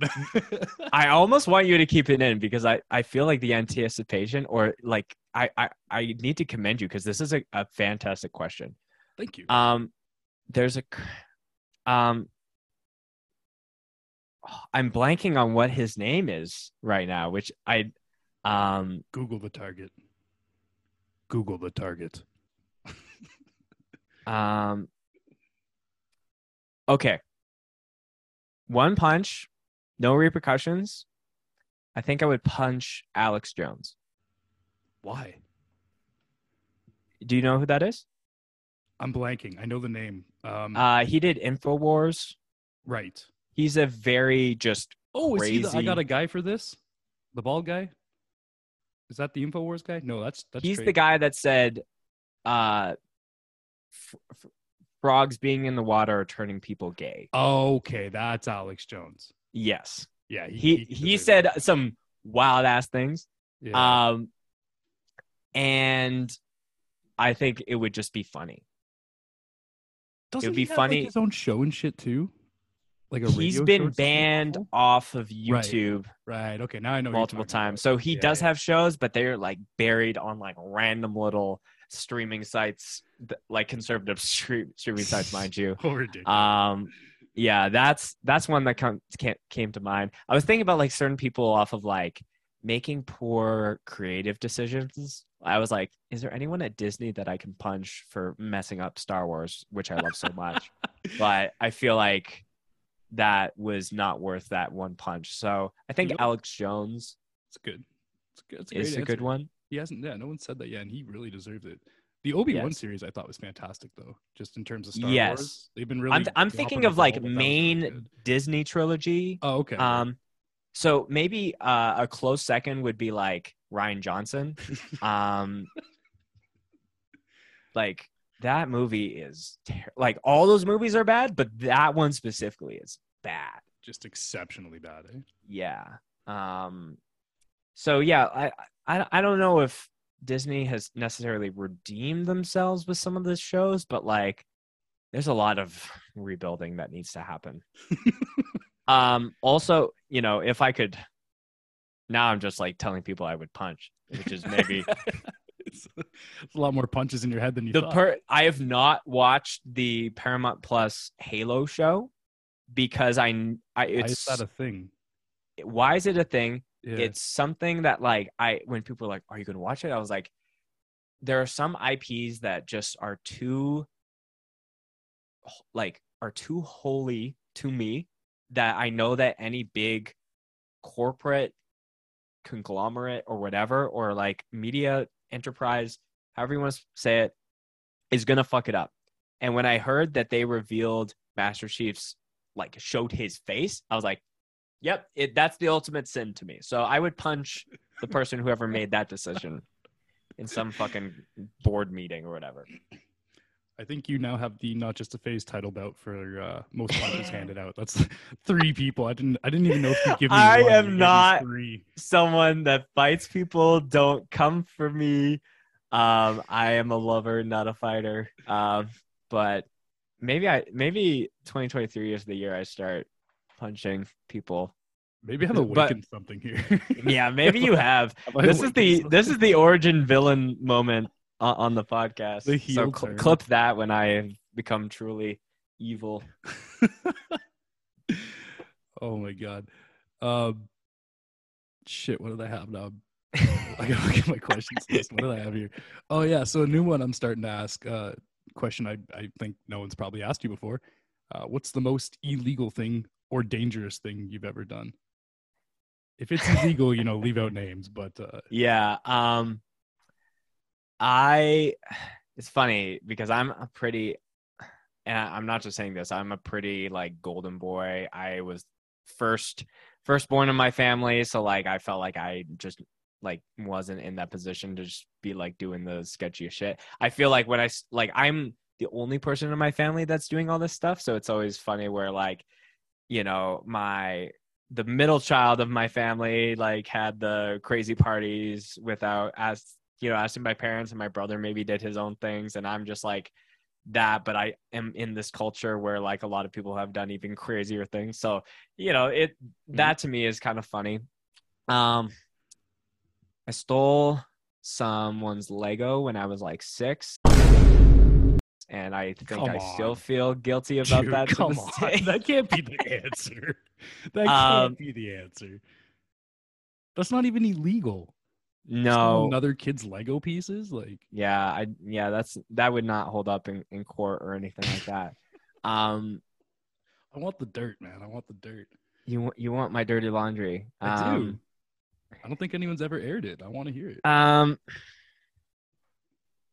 I don't know, man. Like nothing really is like, oh, like here's my deep dark secret, because like I'm a firm believer in just like putting my shit out, and like this is a good, bad, and the ugly, and I feel like a lot of people who know me will know my intent, and like anything that's like truly fucked up, it would be like, okay, well that's just a misstep versus like, Spencer's actually a fucked up person. But I want to give you a good answer for your show. Mr. Wholesome Law-Abiding Citizen. What's the most dangerous shit you've Anybody ever listening that doesn't know me is like, oh, you haven't done something fucked up. Most dangerous then? Since you clearly are a very most dangerous citizen. Yeah. You might need to snip some of this. I might need a second just to actually think about this. All right, take your time. I'm going to take a quick washing break.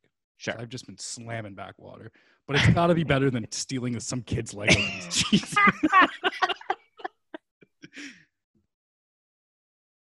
Okay, I'm thinking.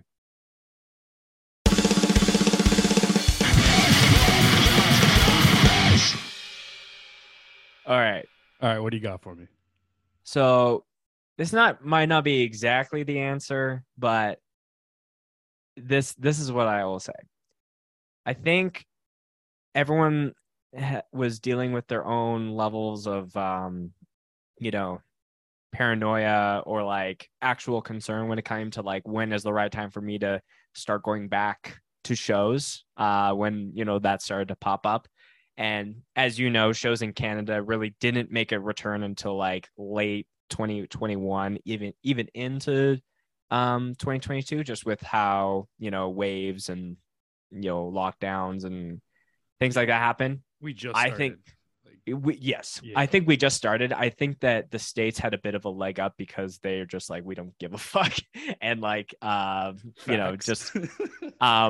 love all my friends in the States, but I think that was just the thing where it's like, yep, I think we can go on to this. And I think Canada was just a little bit more, hesitant to do that. So I feel like danger, I mentioned earlier that I was diagnosed with Crohn's. So I'm like just outside of the realm of someone that is autoimmune. So, that means that anytime I do get sick, whether it's COVID or not, it's like, it just takes me a lot more time to make a full recovery. So like, even like I went on tour like a few weeks ago and I still have like some sniffles that I'm like dealing with.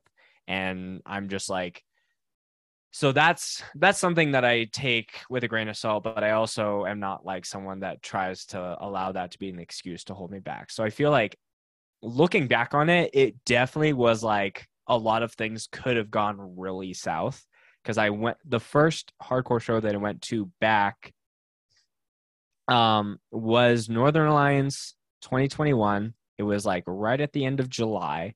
It was in Sacramento, California. So I had to like fly down there. I had to do all like the COVID testing, masks at the fest, because it was kind of like a combo. Like it's partially outside and then it's also inside, but they had these giant like garage doors at this biker bar. So it's like, there's airflow.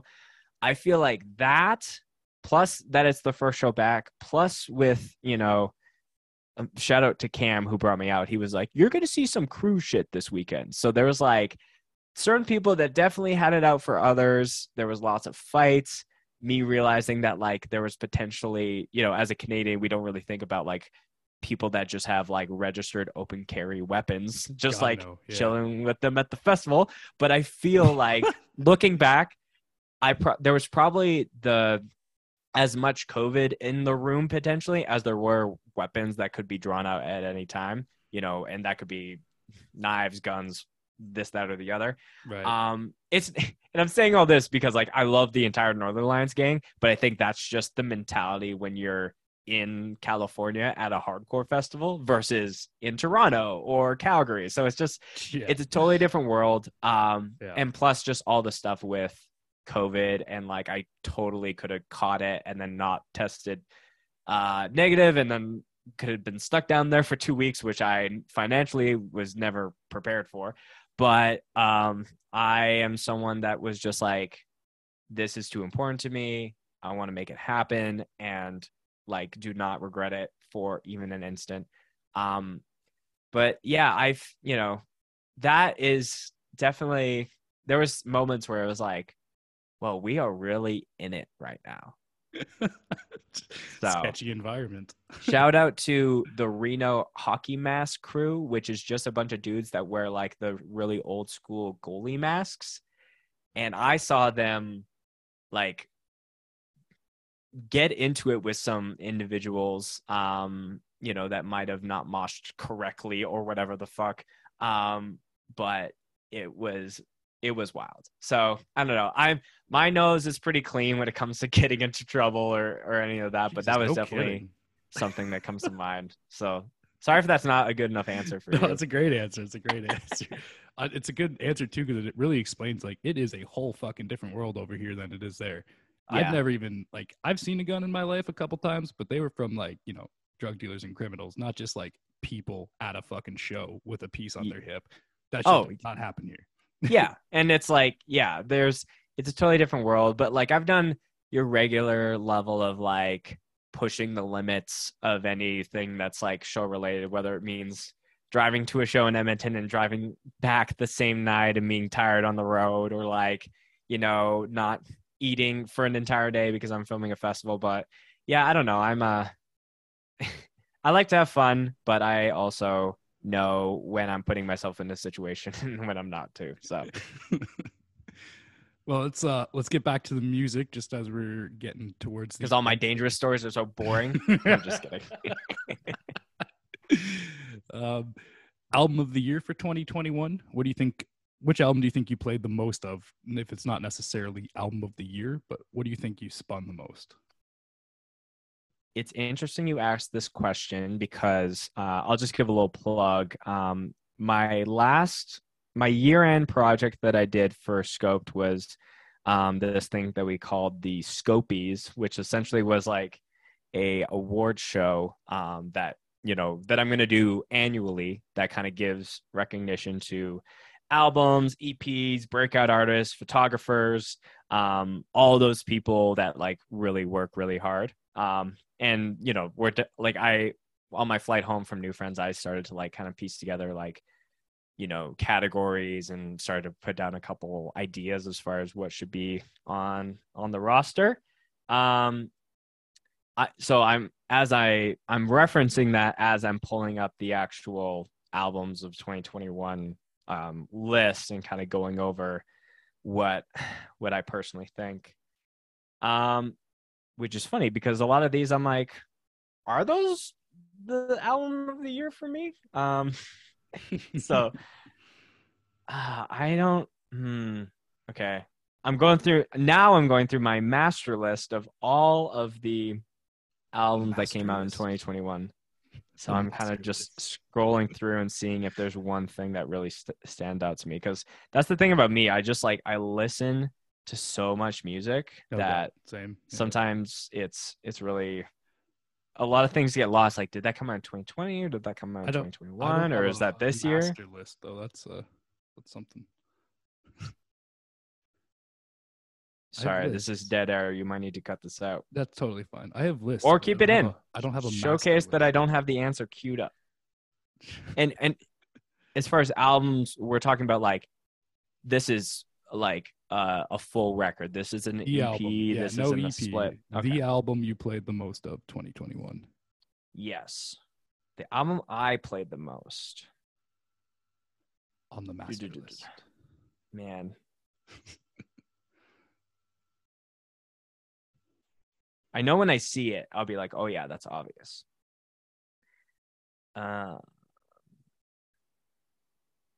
then here's the thing with hardcore is that there's a lot of stuff that's just EPs these days. I'm like, oh, that can't count. Man. Yeah, this is a tough one. I'll cut out some of the shit in between. Shout out to future Rob. Make me look good, please. Okay. All right. I have my answer. And, 13 years later, I found it. The thing is, I listen to a lot of hardcore, but I do also listen to a lot of softer music, which kind of just is helping, because I can't listen to hardcore when I'm editing podcasts or editing sets because it's already it's just two levels. So I like to have something that kind of just is in the background. I like a lot of really soft singer-songwriter people. So the album I definitely listened to a lot of 2021 on repeat was This Is What It Feels Like by an artist named Gracie Abrams. She was just putting out all these singles and I was just consume them on no end. I really love her voice and I like that. It's not sad girl music, but it's kind of like that. I just like something that it's a good song. It's I like the voice of the person that I'm listening to and it's easy to listen to. I find that a lot of artists within that subgenre also have shorter songs. So they're not into the 3.5 to 4 minute mark. So they're really repeatable. So that I think is the true answer versus trying to be yo, it's definitely God's Hate with the title, the album name God's Hate, specifically the track God's Hate, Yeah. I could go that route, but that's the real answer. Kind of what I expected, to be honest, was a hardcore album, so pleasant surprise for the answer. Sorry it took a millennium to get it, but I wanted to make sure again, it goes back to what we were saying with the answer earlier is that I'm not someone that really thinks about oh, I gotta put on this persona or say the thing that people might think or expect. Right. I really am a believer of just putting everything out and being super authentic, and that people truly know what I'm about and that I got the right intentions with everything. And sorry to anyone who thought that I was going to pick your record, and I didn't. So. And through the magic of editing, no one will know that it took you 13 fucking minutes to answer that. Yeah, I've just outed myself by saying it so many times. That's amazing. So this question should be easier to answer. God, I hope so. What do you listen to that could be considered shameful, cringy, or embarrassing? We brought up Nickelback. Yep, I yep. jammed that record a lot. I've kind of gotten around to like, I don't think that there are, I think guilty pleasures is a whack term. I think you should just listen to what you like and just do that. I am, But bands that are considered to be guilty pleasures, even if they're not by yourself, like you knew Nickelback immediately could be considered a Ye- guilty pleasure by others, totally. if not yourself. I'm gonna, yeah, I think that's up on there. Trying to think of what's on my, I think anything within that. I love Olivia Rodrigo. I think she's great. I think her new records are really, really good. Um, I think there's a rap artist named NF that I think is phenomenal. But I, and it's funny because a lot of my friends, whenever I post his music, are like, oh, he's like the young Slim Shady, as far as just like, a white rapper and in that kind of space. Okay. I think his flow is great. I think a lot of, there's definitely a lot of songs that he has that I'm like, these are my motivation songs when it comes to just like, as far as giving me some extra push of being able to do what I do. So I really like him. And I feel like if I'm giving one more quote unquote cringy or unexpected artist or style of music that I really like, I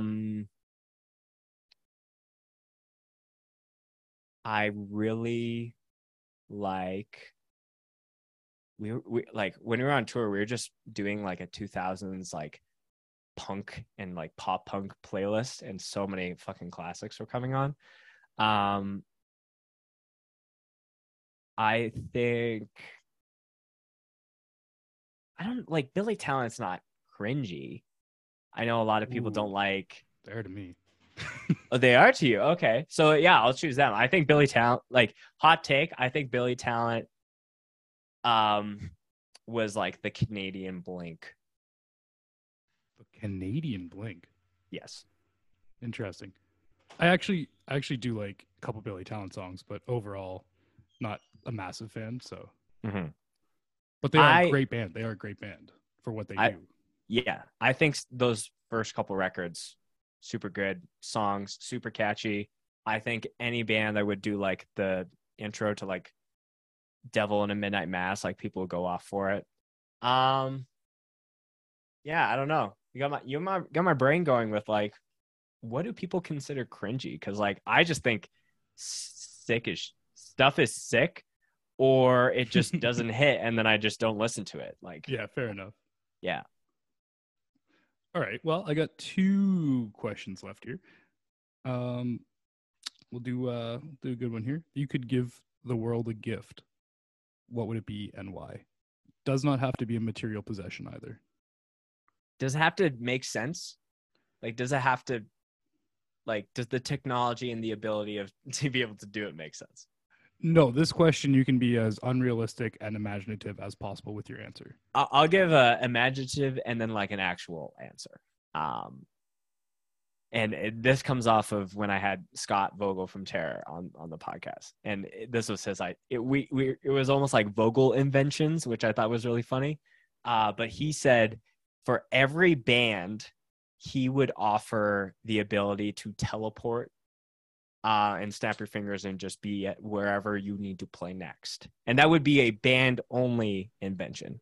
It's a great. That wouldn't be like, oh, I want to go to this fest in California. I think we as a society are already very like, I need it now. Give me. So there does need to be that level of like, I have to drive or travel to go see these bands and spend the money and all that. But, for bands who are doing that, where it's like hella expensive and you're getting paid whatever, the ability to ex-nay owning a van or like having to do that and just being able to be like, all right, thanks for the show. And then you're in, the next city, that would be the one, kind of Game changer. the game changer thing for sure. I think I think it would be super easy to be like world peace or no one's hungry or It's a great which list. like obviously like I feel like the person to give that gift should not be Spencer of Scoped Exposure, if that makes sense. Why not? I don't know. I feel like that's too much social responsibility. But if we're keeping things in the realm of music and hardcore, I would take out the need for Canadian artists of all genres to need a visa to go to the States to play. I would do that, like, no questions asked. I think the aspect for US bands to come up, obviously you need a passport to do that, but to need like a working visa when you're getting paid like $100 to $150 for a show is bananas. So I would take that out for sure. I feel like that's an appropriate level of thing of great impact that I could give to the world. But I'm sure there's people listening that are like, fuck Spencer, he didn't solve world hunger or cure cancer with he just this helped question. out Canada. I mean, that's where we're based, so I'm gonna start there, and then I'll go up from there. You gotta start at home. Yes, when you're making yes. a difference. I firmly believe that. Well, I guess we'll wrap it up. 5 minutes remaining. What's coming up for Scoped and Endgame this year? Any spoilers you can leak? Anything you want to promo? And then any last shout outs? Any plugs? Any causes you want to speak about? Literally fucking anything you want to talk about. The mic's yours. The floor is yours. We'll say our sayonaras and then we'll play an outro track. Yeah, well, first, Rob, I just want to say thank you for having me on. It was great to, finally meet you and speak with you at New Friends. And, I'm really glad that we, didn't table this for a long time. I just the relevancy was clear for us just to jump on a call and to do this. And I appreciate you giving me, a platform to speak about all my shit. Speaking of all my shit, Scope 5-year again is August 26th and 27th in Calgary, Alberta, celebrating all things Western Canada hardcore with Strife, Tsunami, Scowl, I Am, Karma, Gates to Hell, Ballista, Change. There's so many amazing bands, and I feel like I would say if I ever brought anyone value through me filming your band or having you on my podcast or just giving you any kind of plugs, I would love it if you could make your way down to Calgary to hang out and have fun with us. So again, tickets for that are at damagecontrol.store. There's single days, there's weekend passes. We really just want it to be an awesome time, and I really hope to see as many cool faces there, and hopefully we'll have time. And at least at it being my festival, I can tell bands when to start versus if I'm in between having a conversation with someone and then someone's like, oh, the band's starting. It's like, not until I say so, but that's a whole other thing. Endgame has new music on the horizon, so make sure you check that out. We're on the gram and any streaming platform, so anything to listen to that is sick. We're playing the Scope 5-year. We're playing Hold Your Ground Fest in Toronto. We're playing Northern Alliance in California. We're playing Snow and Flurry Fest in Minneapolis, as well as Act Like You Know in Tulsa, Oklahoma. Endgame will be going global as soon as we can. And, I just really appreciate anyone who's checked us out and given us a plug. It's truly crazy to be playing in a band that's just getting this much love, and it just puts more fuel in my tank to be able to just write the best riffs that I can and have fun. So you could follow me at spicyspence_, Scoped Exposures on Instagram. If you like beverages, you can DM me your favorite, soda or sparkling water, and I'll definitely check it out. Drink Liquid Death. Shout out to Jessa from Damage Control, who's, my ride or die. Shout out to my parents for letting me stay at their place for New Friends Fest and just raising me, I guess. Shout out to my dogs, Marty and Minnow. Shout out to my guitar, And shout out to you, Rob, for again having me on your show and just being an awesome podcast host. This was a lot of fun. I think that was the longest shout outs list in the history of Not Just a Phase podcast to this date. Might even be the longest episode to this date. I'm just out here trying to set new records Yeah. and new standards for you, bro. Just trying to get those title belts, right? Exactly. Put it on the wall. I appreciate this so much, man. This has been a hell of a fun chat. Thank you so much for coming on the show. And I really hope I can see you again as soon as possible at a show. You definitely will. And yeah, anytime that we can do this again, I would jump at the chance to. So thank you.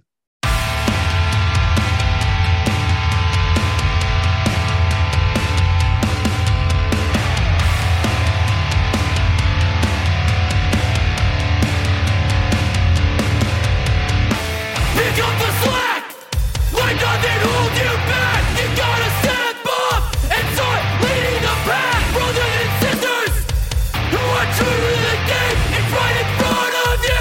What are you gonna do? The party's over! It's time to show you the door! We acted so surprised! We know you've been here before! It's time to quit fronting! Because it's all or nothing!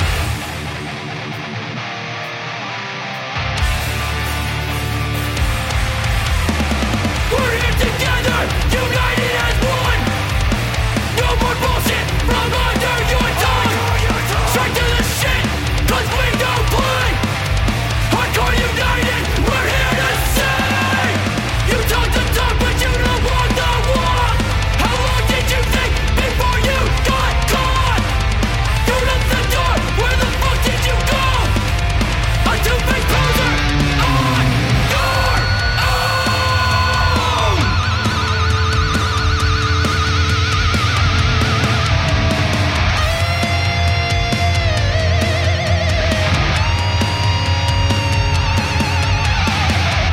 And I will strike down upon thee with great vengeance and furious anger those who attempt to poison and destroy my brothers. And you will know I am the Lord when I lay my vengeance upon you. A fire that won't subside. History I can't describe. Brought to be all or nothing, no compromise. I refuse to let it die.